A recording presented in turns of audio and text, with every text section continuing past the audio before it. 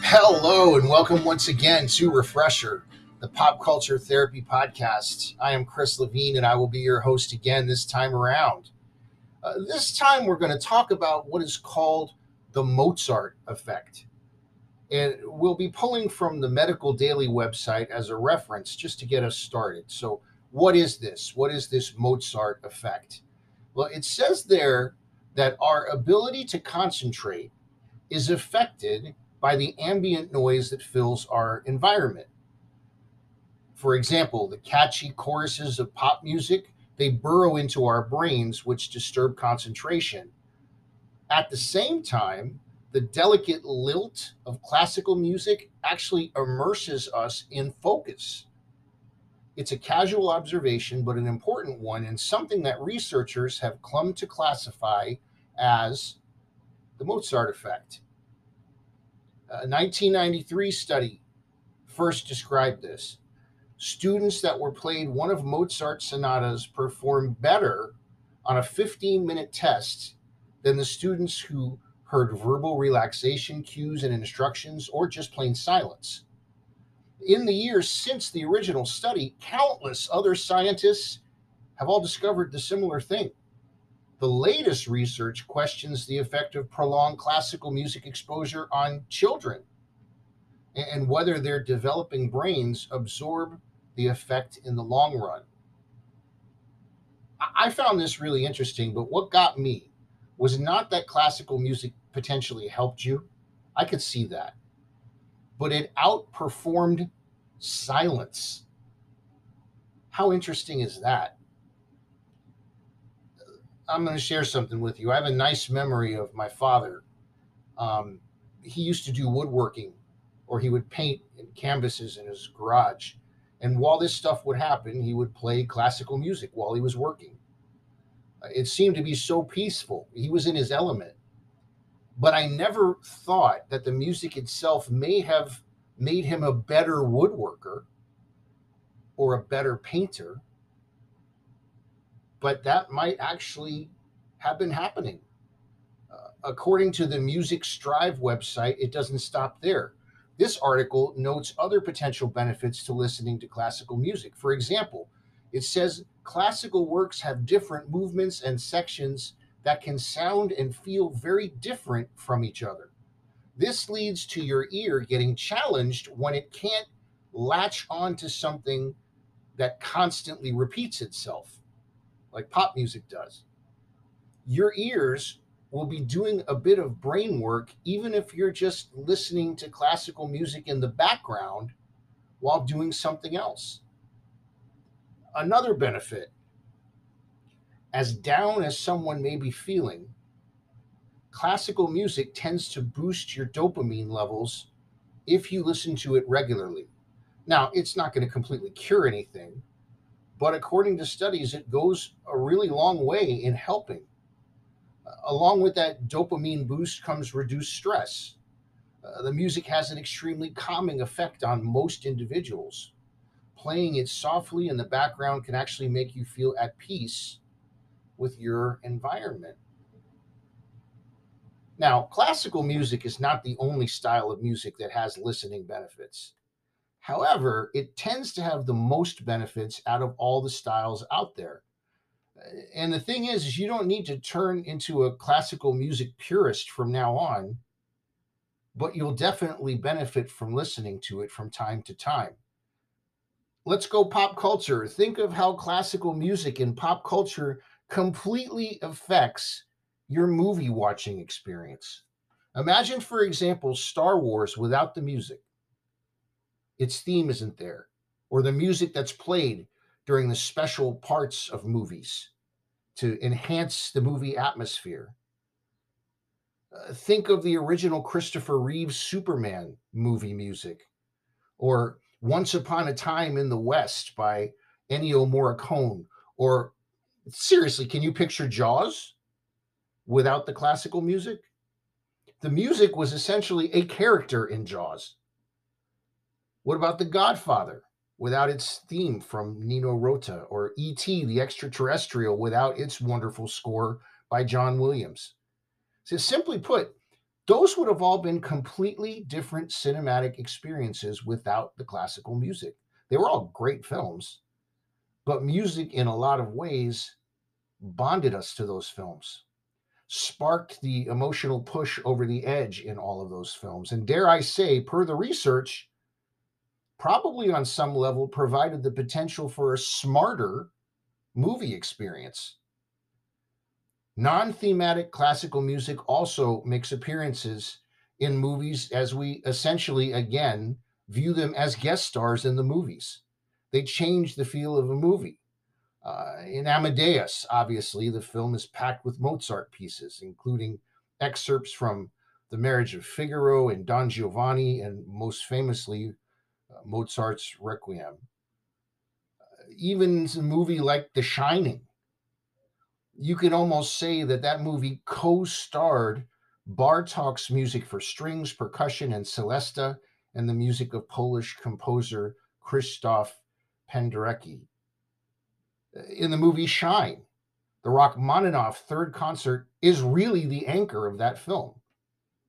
And then you have something like Beethoven's Ode to Joy. Where isn't that in movies? It's in dozens of films, starring as a guest star, essentially, including such diverse films as Dead Poets Society, Get Smart, and Raising Arizona. The movie 2001, A Space Odyssey, brought certain classical pieces completely into popular consciousness. Roger Ebert said in his review of that movie that the classic music chosen by Kubrick, Stanley Kubrick, exists outside the action. It uplifts. It wants to be sublime. It brings a seriousness and a transcendence to the visuals.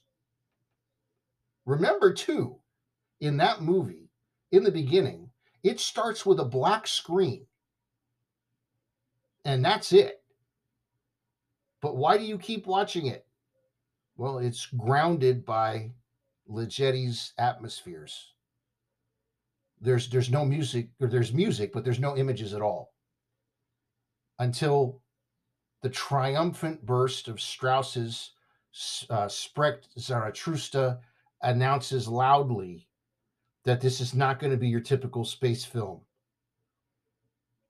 My mother was a piano teacher the entire time that I lived with my parents. I heard a lot of classical music. I found as a younger person, I could respect it, but I rarely would have chosen to listen to it. That, though, has changed.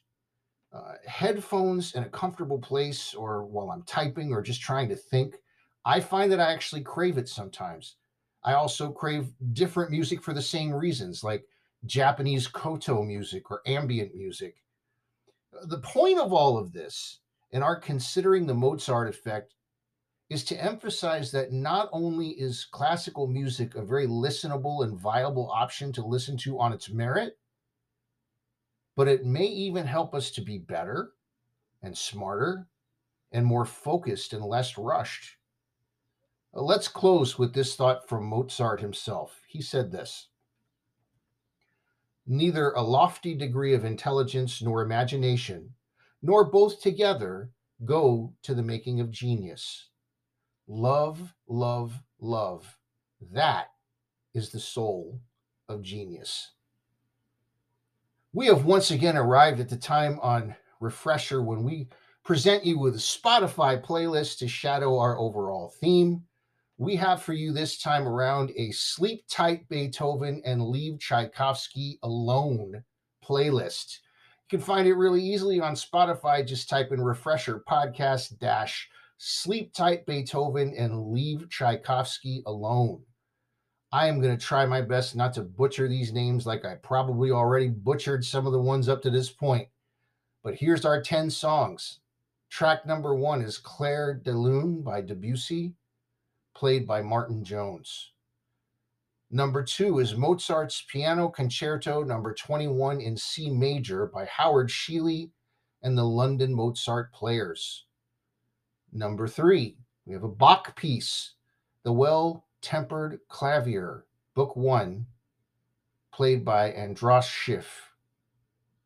Number 4, Laurent Mazel and l'Orchestre National de France with Holst's Venus, the Bringer of Peace.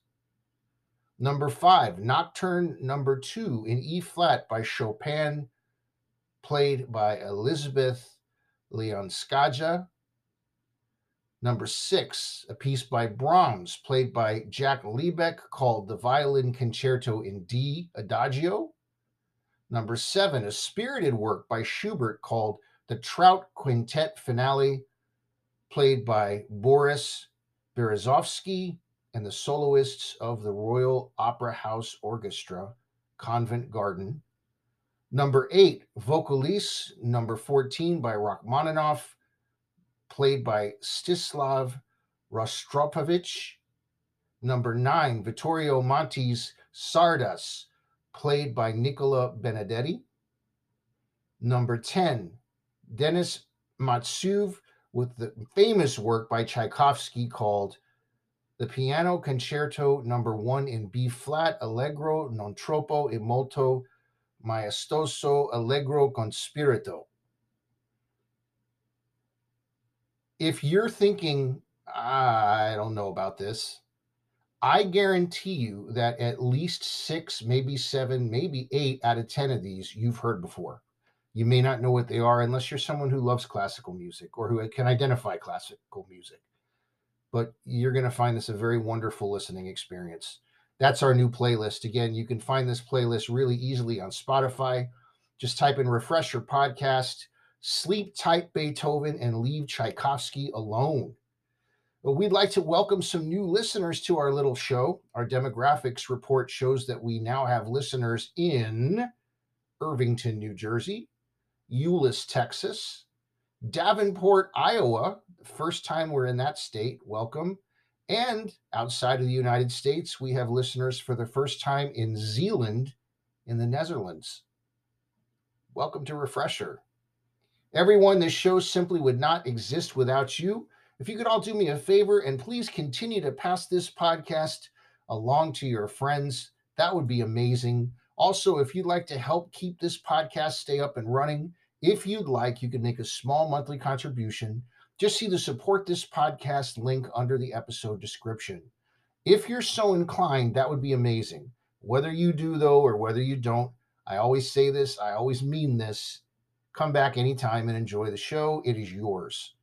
Also, merchandise, books that I've written, t-shirts, and all that good stuff can be found at our website, which is refresherpodcast.yolasite.com. That is refresherpodcast.yolasite.com. As always, the music that begins and ends this podcast is by the band Dive. The song is called A Day Late, and it was written by none other than Mr. John Villafuerte. But until next time, this is Chris Levine for Refresher, the Pop Culture Therapy Podcast. Everyone, please take care and do yourself a favor and remember that there's a big difference between worry and concern. We'll see you next time.